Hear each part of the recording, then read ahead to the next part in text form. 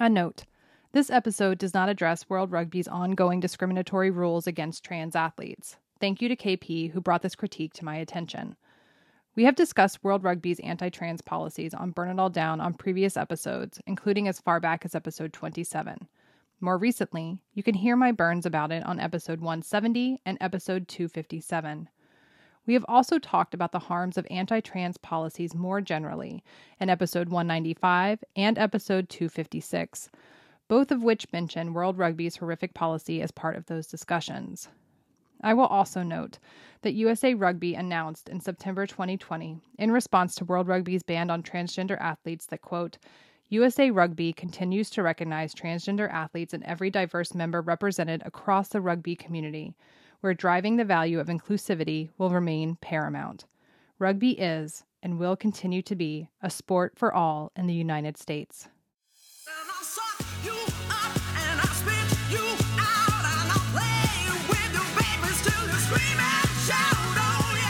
Welcome to Burn It All Down, the feminist sports podcast you need. Jessica here.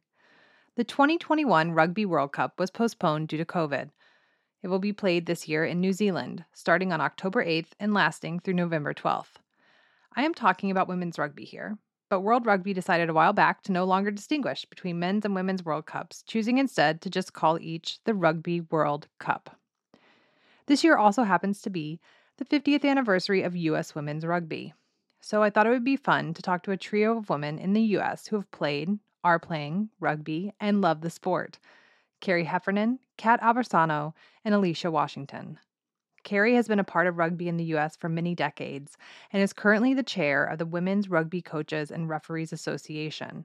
Kat is the head coach of the Howard University women's rugby team, and Alicia is a current rugby player and one of the top players in the U.S. First up is my interview with Carrie Heffernan, where we talk about how she got into the sport, the history of women's rugby in the U.S., and about the late, great Kathy Flores. So I am just going to ask you my very first question, which is, who are you and what do you do? So I'm Carrie Heffernan. I'm on the board of the U.S. Women's Rugby Foundation, and I am the chair of the Women's Rugby Coaches and Referees Association, which is part of USWRF. Can I ask, how long have you been doing rugby? I started playing rugby in college in 1976, 77. I played until 1990.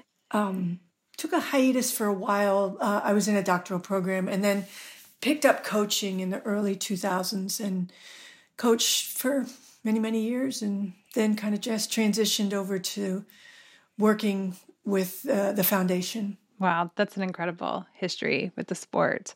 Yeah. So women's rugby in the U.S. is celebrating its 50th anniversary this year, which is also, of course, anyone listening to Burn It All Down knows, the 50th anniversary of Title IX. You've told me that this is not a coincidence. So what is the story of women's rugby? How did it get its start in the United States? Women's rugby has a fascinating history. It really does. And the first game was played in 1972 between Colorado and Colorado State. The same year Title IX was passed. A lot of women, once they were told, hey, Title IX is up, this means this explosion of sport, rugby was very popular because I think a lot of women felt like, hey, I'm not going to play badminton. I'm going to play the baddest thing I can get my hands on. They were also women, many of us had grown up kind of really inspired by the feminist movements of the 60s and 70s. We were kids. But I remember in high school and college, you really passed around feminist books, and a lot of university towns like Tallahassee, where I went to school, and Madison, they were real hotbeds of feminist activity, and you couldn't help but be really influenced by that. You were young and you were looking for a fight, and rugby was just a perfect place to find community and kind of find that courageous stand-up self you were looking for. And so how does it become a thing that women at different schools are playing and then they're playing each other? How does something like that happen? It's crazy. And so I direct with Kat Aversano, and I direct the Women's Rugby History Project. So we've been, for the past almost 3 years, collecting, archiving, digitizing all this material. And it's really a fascinating story. And you can kind of map how it starts. It started in Colorado, but almost simultaneously, teams were popping up in California and, of all strange places, Missouri. You just kind of saw these lights go on around the country in that first year. And they were almost all university programs. And for the first probably 5 or so years, college towns and universities kind of dominated rugby. And that made a lot of sense because men were playing rugby at universities. Women had to have some connection to rugby. Somebody had to coach them, or they had to be able to get their hands on a rugby ball. So they had a direct connection often to the men's programs. That wasn't a friendly connection. Sometimes it was. Sometimes it was a really great connection. And sometimes it was an adversarial relationship. But then as women graduated from college, they used those rugby connections, in a sense, to move around the country, and then more teams popped up. Because there weren't enough teams to create a schedule, early women's rugby relied on tournaments. So I'd go to a tournament and I'd meet you and you'd say, hey, I have this, I'm thinking of moving to Pennsylvania. Let's move there together and start a team. And so we'd kind of give each other information and move around. But you really saw it grow exponentially over the first 10 years. It just really took off. And then, it slowed for a bit. And then there were these interesting historical moments where you'd see it kind of flash and grow. So I do, on a selfish level, want to ask about Tallahassee because I went to Florida State. My parents went to Florida State. I met my husband at Florida State. Oh, yeah. But how did the FSU women's rugby, what was the start of that? FSU is one of the oldest teams in the country, 1974.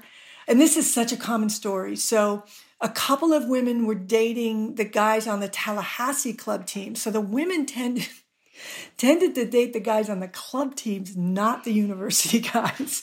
And so, and often in the early years, there might only be a handful of undergraduates on the women's team. The rest were local community women, graduate students. And so Tallahassee was a perfect storm in terms of a really interesting feminist community, great outdoor space, a men's club team that were good guys, for the most part.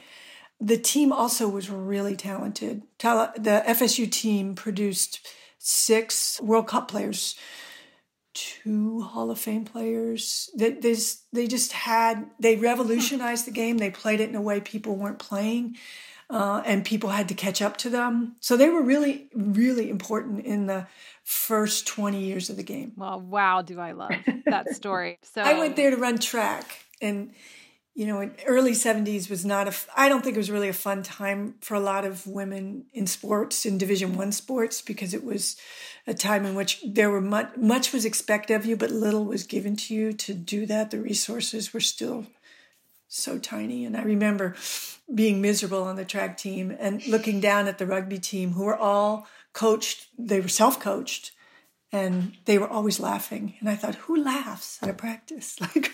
Practices are about misery. They're not about fun. Oh, I love that story of you finding rugby like that. So I think the history of women's rugby, though, is a really good example of kind of feminism in action. And, a really interesting way to look at the stories of women from the 70s and 80s as models for women today. I mean, we took the pop-up museum on the road this summer and telling young women, look, these women did it with nothing. They did it by forming community, even when they often didn't like each other. They formed community and they made this work for the betterment. I really fear that model of taking it on your own shoulders is not as prevalent in women's sports these days. And a lot of it has to do with the belief that NGBs are benevolent and they somehow have your best interest at heart, but they don't. And you see it over and over in all these different sports that the NGBs, they don't have your best interest at heart. They do what's best for the leadership. And that's often to sink the women's programs or to devalue the women's programs a great deal. Yeah, that's such a good point. So last year, the U.S. women's rugby community lost an important person, another Florida State alum, Kathy Flores. From what I gather, Kathy had her fingerprints all over the last 5 decades of women's rugby, influencing it over and over again. Will you tell us more about your friend Kathy and why her death was such a loss for the sport? Kath was a unique woman in any sporting context. I think we all were so grateful that rugby turned out to be her sport. She was deeply passionate about the game, but that passion didn't turn into a crazy competitiveness. Don't get me wrong. As a player, she was extremely competitive, but always in a sense that drove her teammates forward, never berating, but always inspiring. She brought that into the coaching realm, and it was kind of paired with a really unique creative mind. Kath had a wonderful way of seeing the game, and I think it's hard to describe Kath, but I think one word that we have all discussed really sums her up is generosity. Kath was incredibly generous in her knowledge, her willingness to pass that knowledge on to anybody. She could be playing you tomorrow for the national championship, and if you called her the night before and wanted to talk about what strategy she was going to use in her defense, she'd tell you. And she'd be really warm and gracious about it. She wanted to make the game better. The accolades from players, I think is kind of unparalleled. It's really rare to find a coach on that level. Kath coached 2 World Cup teams, 10 national teams. She won an unprecedented amount of national championships as a club coach. I think 14 national championships as a player and a coach. So her excellence was unparalleled. I don't think we'll ever see that level of excellence in the game. But you would be hard-pressed to find anybody who'd say a bad word about Kath, even players who were cut. Every player wanted to do their best for her because she inspired you in that way. Part of the History Project is we're creating a library in her honor. I just got the final matching grant. So it's going to be a digital library because Kath had this amazing trove, probably over 100 films, really top quality films from women's rugby games starting in 1991 up to approximately 2014. But what's really fun is in some of those film clips, it's her giving a speech before or after a game, and everybody is just riveted on her, and you can't take your eyes off her when she's talking. So I think her passing was a shock. She was a very private person, and even though she was kind of really showing signs of cancer, she did her best to kind of be Kath till the very, very end. I think people were really stricken by her path. It just blew people away. And I think a lot of us still can't quite wrap our heads around. She was here and now she's gone. Because the game, we all lost someone we love so dearly, but the game really lost the central figure. Even young women, we're coming into the museum this year and we're introducing them to her. Everybody knew Kathy Flores. A lot of people didn't know the extent of her kind of greatness. And even when she passed, I had to tell Brown, you have no idea what you had there because she was so quiet about it. But after she passed, she was on big trons in New Zealand and the UK, like before men's games, they were doing tributes to her on massive stadiums. And people in rugby-loving countries, knew who she was. From what I read about her, she was the captain of the U.S. national team when they played their first international match. She was like a key player in 91 when they upset England in the finals. Oh, yeah. She's so interesting because she then shifted into coaching. First woman of color to serve as the head coach of the national team. Took them to 2 World Cups as coach. So that's the other story with Kath. She was ascending at a time when the NGB was still not having it. And this is true, I think, in a lot of women's sports. The NGB really actively worked to undermine the women's success because the women's success was a threat to the men's press. And so, Kath was paid little to nothing, and whatever she was paid, she put right back into the team by giving the money to her assistant coach or giving the money to the players. So her success is she did it on nothing. She did it on, her charisma. Because she certainly didn't have the resources. The players were really flying in the day before and exhausted and having to play matches while they were sleeping, not good times. And it was interesting, as you mentioned, she was the head coach of Brown at the time that she passed, which has a D1, NCAA D1 women's rugby team.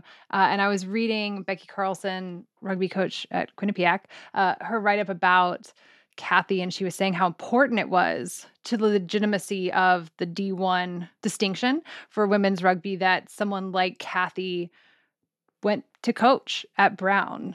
Can you just talk a little bit more about why that mattered so much?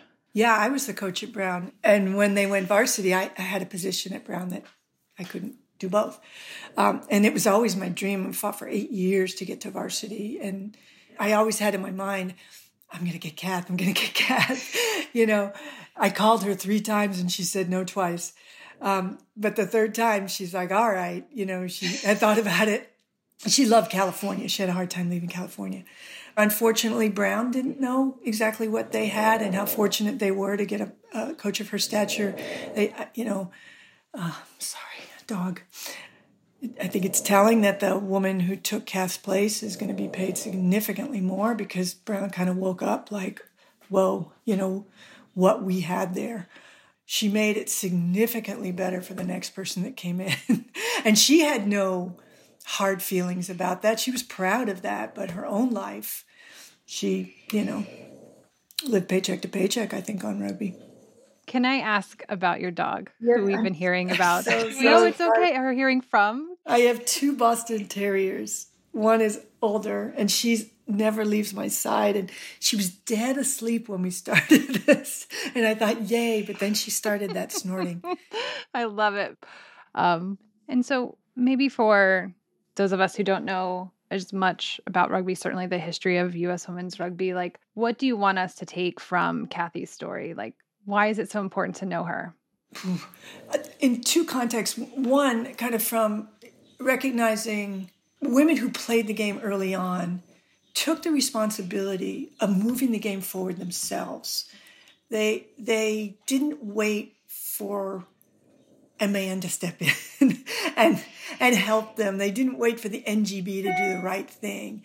They continued to kind of move the game forward any way they could. I think for younger coaches, and this is something that I always found poignant on Kath's passing, to be Kathy Flores, you would have to ascribe to that level of generosity. You would have to say, I don't see you as a rival, I see you as a colleague, and everything we do together to move the game forward is what's best. That's difficult when you're a young coach trying to make your nut. I think that a lot of women see it and they don't quite know what to do with that example. Can I be that generous and win? And I think often when you're a young coach, you just don't have that level of self-confidence yet to say, yes, I can. I would hope people would take a moment, young folks in rugby who want to go into coaching or administration, to consider what it means to be a really good colleague and how that moves the game forward, not rolling up the wins. Although nobody could roll up the wins like Kathy Flores.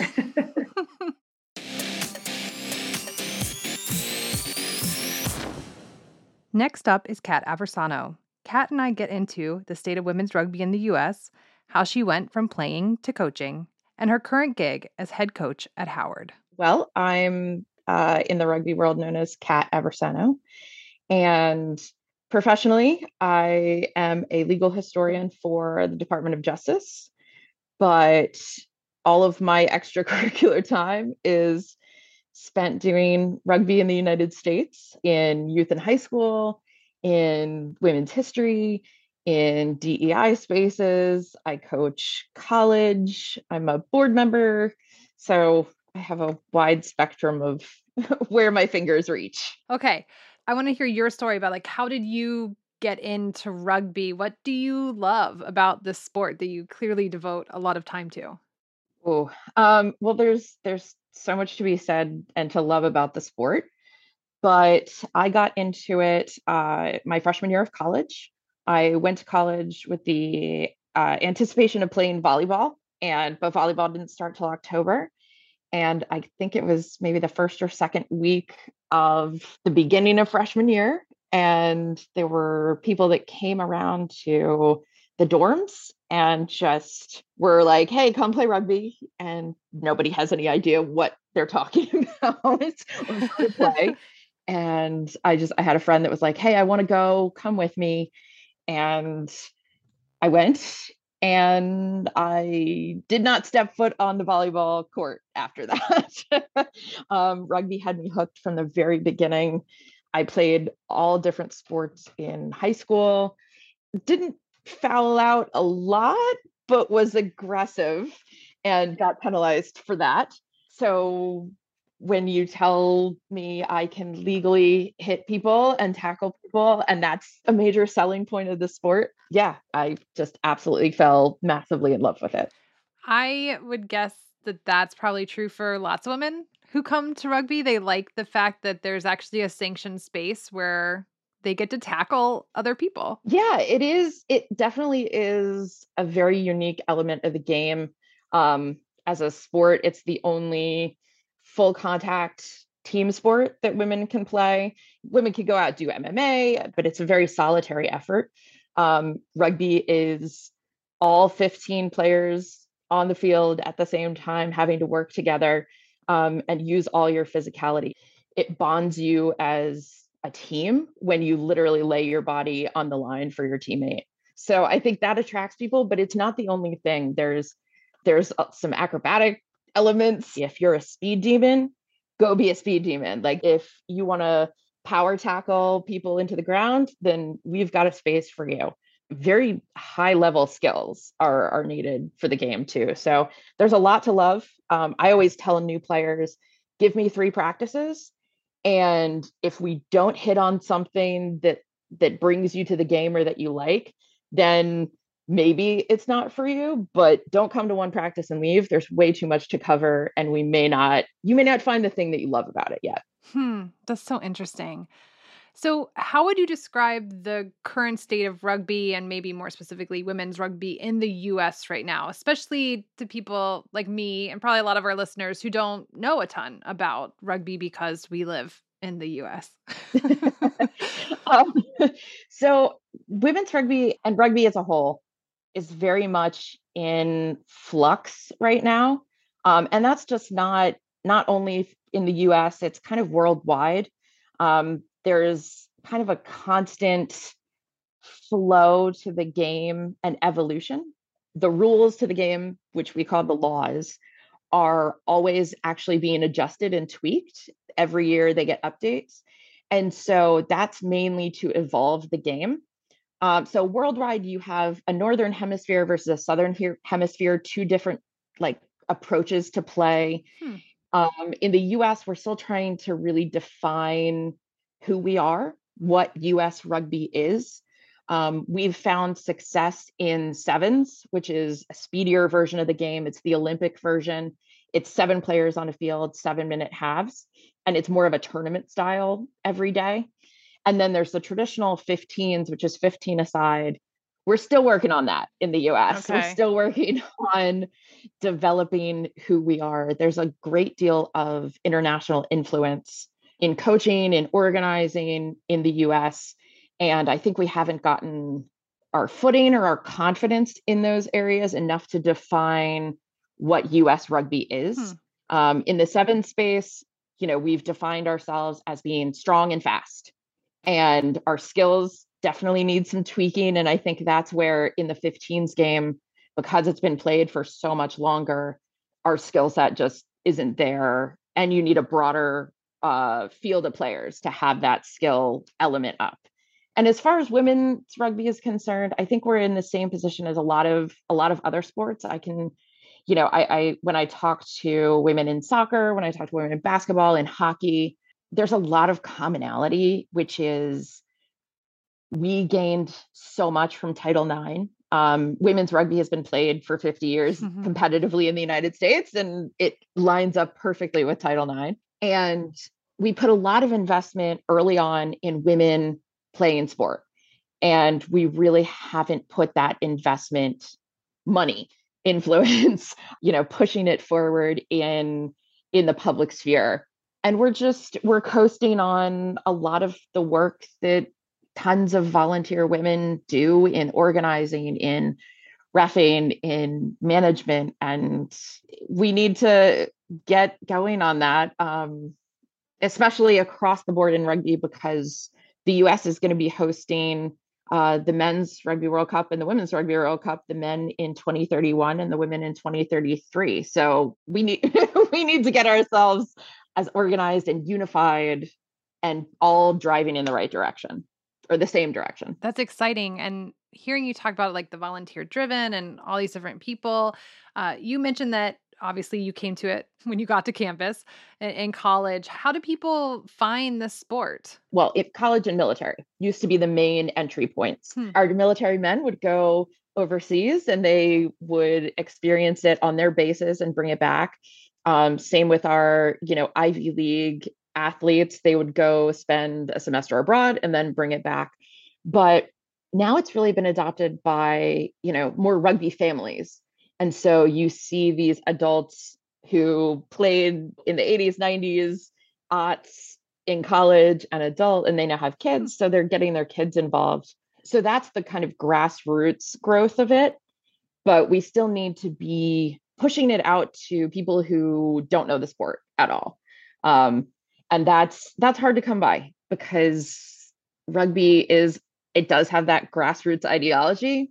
Different unions, different states have been allowed to grow in a way that suits them, which doesn't lend itself to a unified approach. I think everyone can probably imagine it's difficult to get rugby into schools just because schools, they see the liability element of it. They're, especially with everything coming out about football, they're like, we already have one sport that's full tackle and it's in the news a lot. We don't need another one.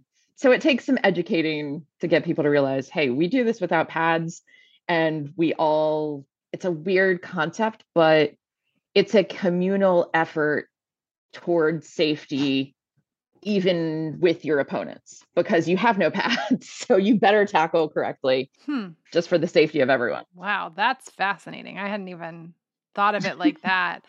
So in your journey, you went obviously from playing the sport into coaching the sport. You are now the head coach at Howard University. How did you go from playing and get into coaching? So I actually had a really big gap in the time where I was not a part of the rugby community. I figured when I graduated college that I would be done. I went to law school and I'm in DC. So starting my career is not something you get a lot of free time where you can commit a team schedule, things like that.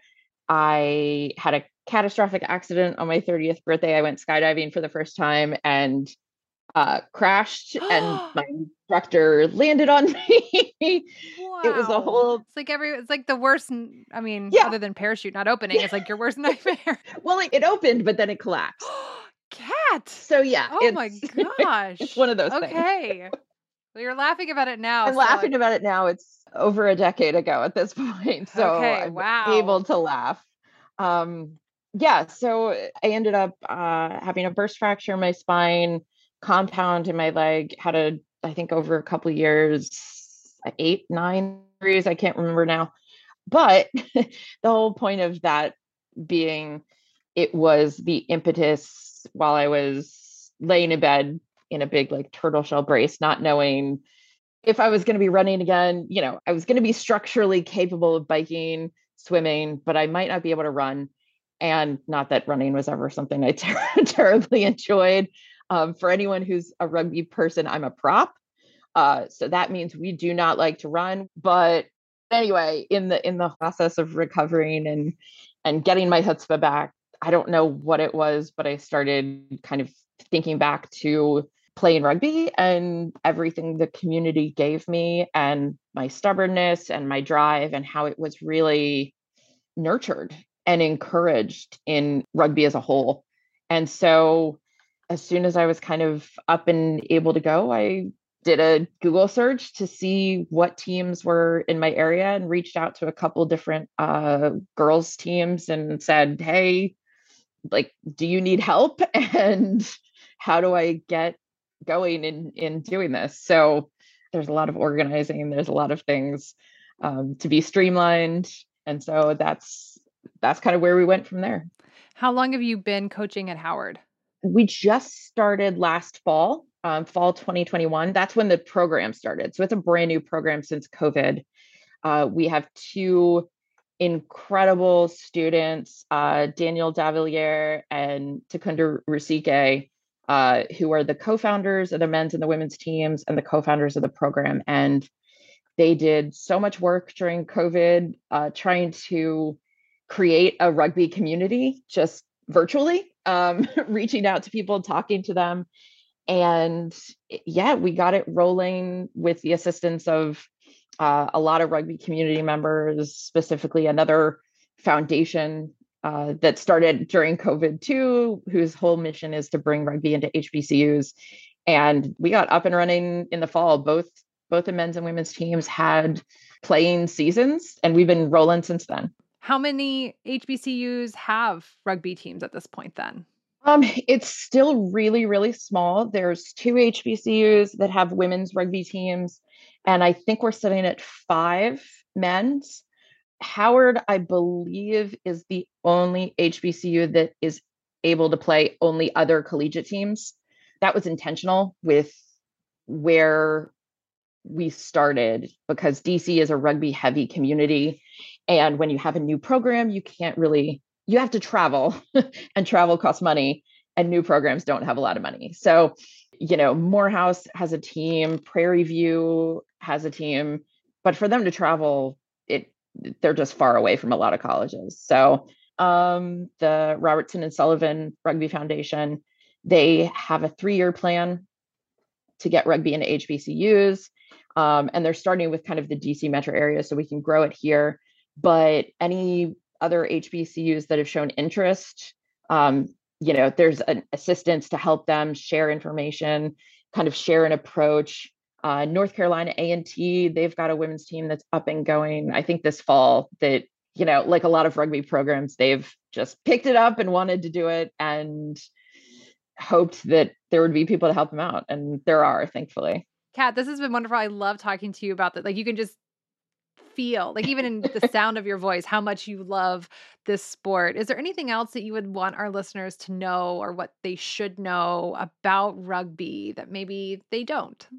The thing I find so awesome about the game is that, in the US, we talk about lifelong health and lifelong fitness, in that it's not something we finish at the end of high school or at the end of college and you're just done. There are so many adults, that go do triathlons, they go run, we're looking for something. And the awesome thing about rugby is that people really don't peak in the game until you're mid to late 20s. The majority of our national teams, the average age is like 27, 28. And there are competitive adult leagues in the US. So if you don't pick up the sport till high school, if you don't pick up the sport till college, you're not done. There's so much more opportunity for you if you want to keep playing. And, instead of joining your company softball league for 8 weeks, go find a rugby club. You will instantly have new friends. And if you're a high school athlete going into college, I think it's less than 2.7% of high school athletes play a sport in college. So no matter what you've played, even if you haven't played a physical sport, check out your college rugby team. It's a lot of different people with different athletic skills. Everybody carries the ball, everybody scores, everybody tackles. It's a very equitable game in its laws and how it's played. We just have to have the operation of it to be more equitable, inclusive, and we're working on that.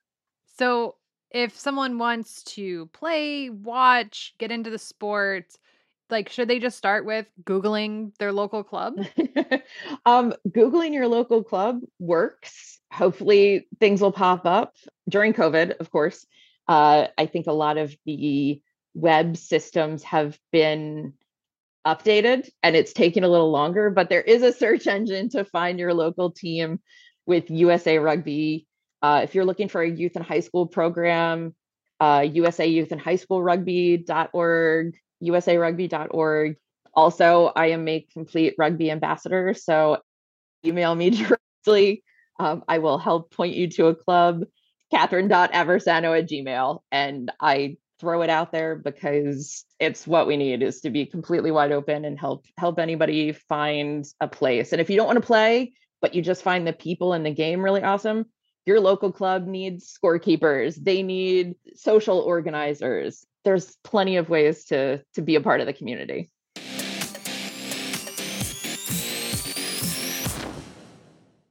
Every deep playoff run starts with building an amazing team. Doing the same for your business doesn't take a room full of scouts.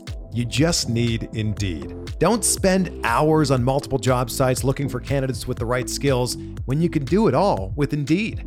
Hate waiting? Indeed's US data shows over 80% of Indeed employers find quality candidates whose resumes on Indeed matches their job description the moment they sponsor a job. Something I love about Indeed is that it makes hiring all in one place so easy, because with virtual interviews, Indeed saves you time. You can message, schedule, and interview top talent all in one place. Indeed knows that when you're growing your business, you have to make every dollar count. That's why when you sponsor a job, you only pay for quality applications from resumes in our database matching your job description. Visit Indeed.com/Blue Wire to start hiring today. Just go to Indeed.com/Blue Wire. That's Indeed.com/Blue Wire. Terms and conditions apply. Cost per application pricing not available for everyone. Need to hire? You need Indeed.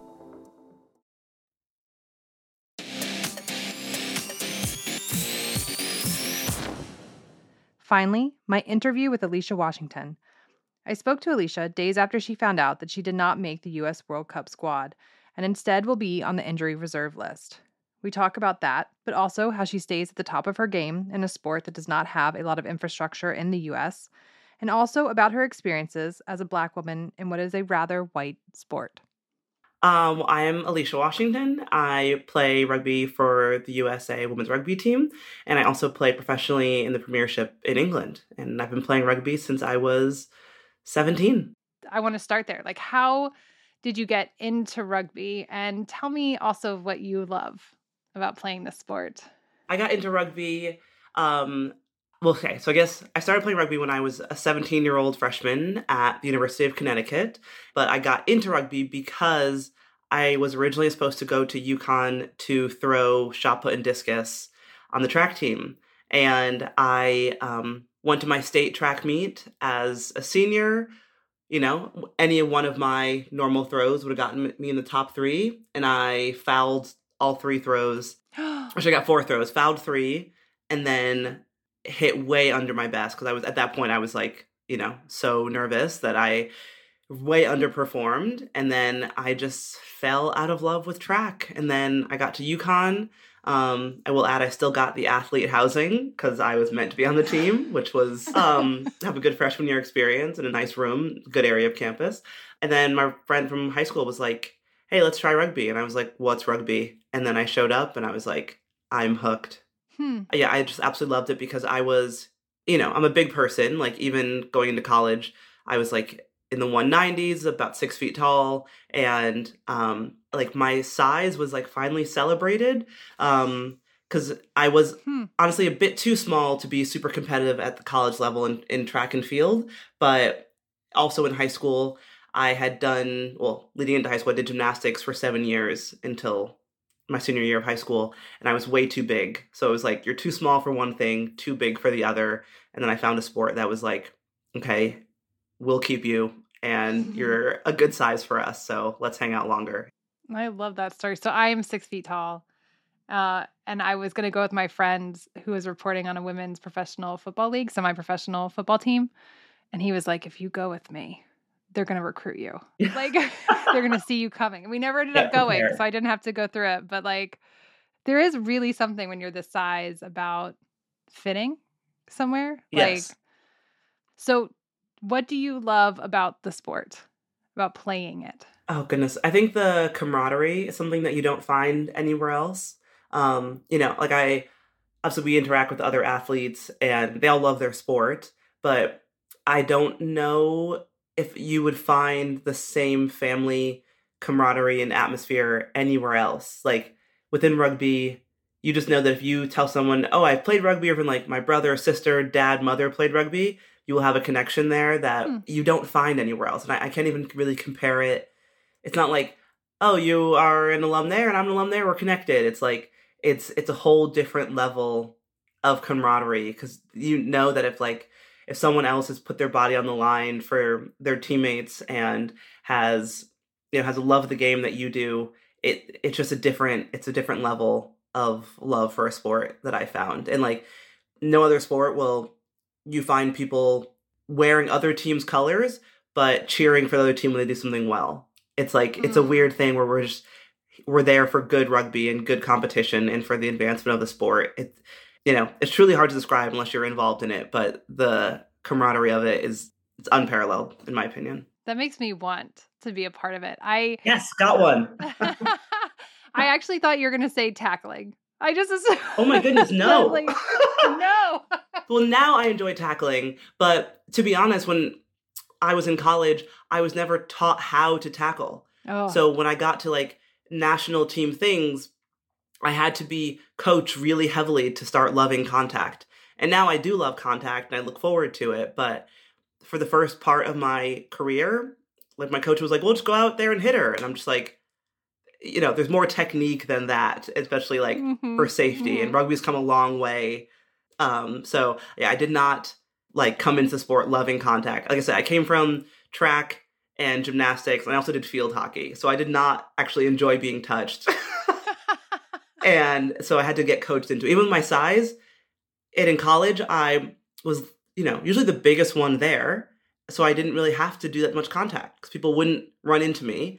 And I just was able to break through a lot of tackles early. So I never learned good technique, which was really unfortunate when you get to USA and, people are smaller than you but have better technique than you. Then that's when, the real work comes in. So, like, I know that rugby is huge in other parts of the world. I'm not ignorant to it. And I understand now from talking to both Carrie and Kat that like US rugby is still trying to find identity within international rugby. Like how would you describe the current state of rugby, maybe specifically women's rugby in the US? Like its space within the international rugby world. Well, shoot, you really get into it now. I honestly think we are politely called like the sleeping giant within the rugby world. And I think that's a fair assessment, but that's a polite way of saying you all don't know what you're doing yet and you haven't woken up. I think a lot of that resonates with me because it's true. Like America is such a sports heavy country and we haven't quite figured out what we're doing with rugby. Like the countries where rugby is big, it is their number one sport. Like if you're looking at like, obviously England still has soccer, but like, right under there is rugby, looking at like Wales, Scotland, South Africa, Australia, New Zealand, of course, like rugby is sort of their number one thing. And I think rugby struggles in America because, especially on the men's side, if you're an amazing athlete, you're not going to want to go for what the rugby contract will give you. It's a lot of wear and tear on your body. There's not a whole lot of money in it at the moment. When you're looking at exemplary athletes, you're like, you're going to try for the NBA, NFL, MLB, NHL. You're going to try for these things, especially on the men's side. And if your men's side isn't meeting their potential, then your women's side is not going to get the funding to do well. So that's the hard part. So I know our men try very hard and, they're very spirited, but right now they're in a point where they're struggling to qualify for the next World Cup. It's challenging. They're working their butts off. I give them all the credit in the world because it's not an easy road. But, if you're looking at the sort of logistics and what's going to pull someone to a sport, especially on the men's side, it's, where's the contract? Where can I supply for my family? And that's not quite where rugby is yet in America. That's so interesting. Man, one of my questions for you, you kind of answered this before, is like, how does someone like you at the elite professional level of rugby maintain that level? Like keep training. It sounds like you play professionally in another country, but is that the normal path? Because there isn't an infrastructure in this country like there would be, say, for basketball or soccer or something like that. So like, how do elite athletes keep it up? That's a great question. Yeah. So it is a new normal for a lot of us. I believe 25-ish of us within the USA pool went to play Premiership in England this year. Some were there last year, some were there the year before. And so it's a new normal that we are going abroad just because you don't get the same resources here in America. There's very few full-time coaches, full-time staff, very few full-time medical resources, if any. It's just not the same. And, a lot of my teammates, and I give them the world of credit for it, but we looked at ourselves and said, like, this team can't advance if we are doing the same thing we've always done. So, yeah, a lot of us got signed, packed up our bags, moved to England for a year, or 2 or 3 for some. And yeah, it's really hard because otherwise we're at home training by ourselves a lot of the time because there are 10 Premiership teams across the US, but the US is so large that you may only have 2 or 3 national team players on whatever team. And then, so I live in Connecticut. My Premiership team in America was in New York. And so that would be a 4+ hour round trip to get to training, on top of the full-time jobs we still had to have because rugby in the US doesn't pay. And so if you're hoping that someone lives in your town or close enough to train with, that's a little bit unlikely, especially for me. No one lives in Connecticut except me on the team. I was lucky enough to have a few teammates that were in the sevens programs, or one of them was qualified for Team Mexico. So she was with them, but a lot of times you are by yourself, and fitness by yourself is not the most fun, but that if you want the team to get better, then you have to do it. So going into the Olympics last year, my co-host, Dr. Amira Rose Davis, she spoke to Naya Tapper for a piece she did for Slate on Black female U.S. Olympians. In that piece, Naya talked to Amira about the strides that U.S. rugby is taking to be more inclusive and supportive of the growing number of players of color. So I wanted to ask, what has your experience been as a Black woman in this sport? And what does the sport still need to do to be more welcoming and inclusive? Yeah, my experience as a Black woman in the sport has, I think, been varied. And by that, I think from my own experience, it has, to my face, largely been positive. I can look around and see, when you realize that you are one of very few Black women around, you have to realize that this structure was not set up for you, and it wasn't specifically intended for me to be successful. I am Black. I will also acknowledge, I am very privileged, and I think I've always had a decent safety net behind me. So I took a leap of faith to go into rugby. When I had other paths within other sports, my family thought I was kind of crazy, but they were largely there to support me. But you look around and you see that, my first camp with U20s, I believe I was 18 years old. And this is a camp that actually Carrie put my name up for. So Carrie Heffernan really sparked my interest in being on the national teams. And U20s is sort of the pathway. And you look at, I believe my camp fees were between $200 and $300 plus a flight to get out to California from Connecticut. And, you're just happy to be there. But in reflection, it's well, who did we miss out on? There's 1,000% that we missed out on someone, probably multiple someones that deserved to be there, and they couldn't because they couldn't afford it. And I was only seen because I was at a university, but how many great athletes within rugby don't go to university? And I was at a public university. UConn, I believe, it generally marks itself between 5 and 10% Black, and that's at a large public institution. Say if you're at most 10% Black, and half of those are women, and how many of those Black women play rugby? It's your pool of people is already shrunken because you don't have the feeder systems that you should have. So I am lucky. I can look around. I've had very few Black coaches or coaches of color. very few Black women coaches, if any. I also referee within the sport, and people are always shocked. I've shown up to games and walked in the pitch, and they're like, "Hey, no family on the field," no. and I'm like, "I'm here to ref your game." Actually, they're obviously very apologetic. Oh, my mistake. But it's like, that's a microaggression. Like, you're telling me I didn't expect someone to looks like you to show up and do this job today. So you just realize that every time someone's surprised, it means that they weren't expecting you. And that's sort of the hard part. So yeah, I think the sport could do a lot better. I know I could personally do a lot better in speaking up and advocating for women of color, because there's very few of us. And then if so many of us don't have a great experience within it, then you can't expect those people to turn into coaches or mentors or referees. And then your feeder system that even was a trickle system is now dried up because people didn't have a great experience, because people didn't advocate for them. So yeah, all that to say, I have been lucky, but it's not nearly good enough. And it's not nearly close to being nearly good enough either. There's so much work to be done. Mm-hmm. They're like, what are you doing here? Well, yeah, exactly. I'm here because I'm qualified. I'll show you. Just wait. Yeah.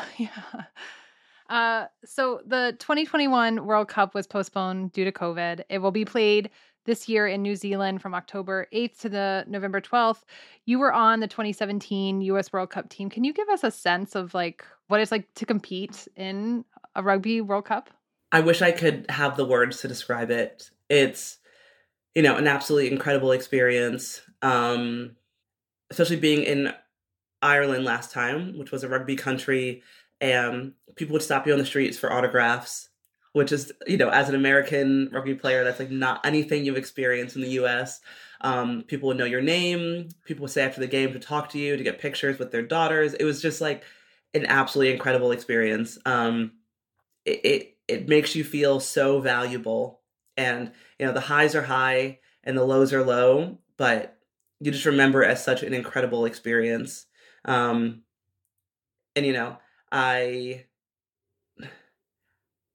really hard for me to swallow the pill that, I was named as an injury reserve for this coming World Cup, which is devastating. But I think it's motivation from the last World Cup that, God forbid anything happens to my teammates, but if something does happen, that I still have the motivation to go and take their place if needed.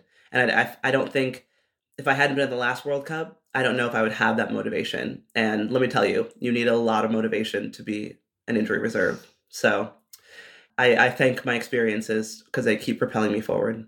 Do you go to New Zealand, or is it like they put you on a plane if they need you? Yeah, if they need, they'll give me a call. Okay. Yeah. What else would you like our listeners to know, or what should they know about rugby that's people like me, they know just the little edges of rugby? What are some of the things about rugby we're missing? Well, number one, girls play rugby. Girls and women play rugby, and they tackle and hit as hard as anyone else. And it's such an exciting game to watch. It's safe. I think the coaching that is coming down the line now on tackling safety, scrum safety, all of that. And you see that the NFL is employing rugby coaches to teach their defense how to tackle. Oh, wow. Because rugby is such a safer way to tackle. And so much of it is spent in safe tackling. And so many laws in the game are now in place for safety. So beyond that, it's a beautiful sport. It can be a bit confusing, but if you are watching a rugby game, just think whoever has the ball is supposed to either pass backwards or run or kick forwards. And then that team doesn't have the ball, then tackle who does have the ball. And there's no downs. There's very little equipment. All you really need is a mouth guard and some cleats, and you're ready to go. So very low maintenance sport. I'll say that. I think I was telling Kat this, what I need is someone like you or her to sit next to me for one match and just tell me what I'm watching. Absolutely. I would be happy to. Call me up anytime. I find it, I absolutely will watch during the Olympics or whatever. I don't know what I'm watching, but I'm in it. Yeah. I'm excited. Yeah. Right. just cheering along. My final question, if someone's listening and they want to play rugby or watch rugby, how does someone get into it? Where are the entry points? Entry points, I would say a quick Google search, rugby near me. And I would say every major city in the US has a club for you or youth. If not that, then they can hit me up and I will find them the best club to go to. I love that. I feel like Kat said almost the exact, like, email me and I will, like, I was like, just have everyone email me, which I just think really speaks to, as you said, the sort of the community of rugby.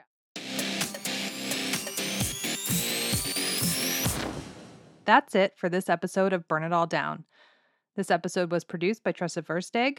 Shelby Weldon is our web and social media wizard. Burn It All Down is part of the Blue Wire Podcast Network. Follow Burn It All Down on Facebook, Twitter, and Instagram. Listen, subscribe, and rate the show on Apple Podcasts, Stitcher, Spotify, Google Play, and TuneIn. For show links and transcripts, check out our website, burnitalldownpod.com. You'll also find a link to our merch at our Bonfire store. And thank you to our patrons. Your support means the world. If you want to become a sustaining donor to our show, visit patreon.com/burnitalldown. As always, burn on, not out.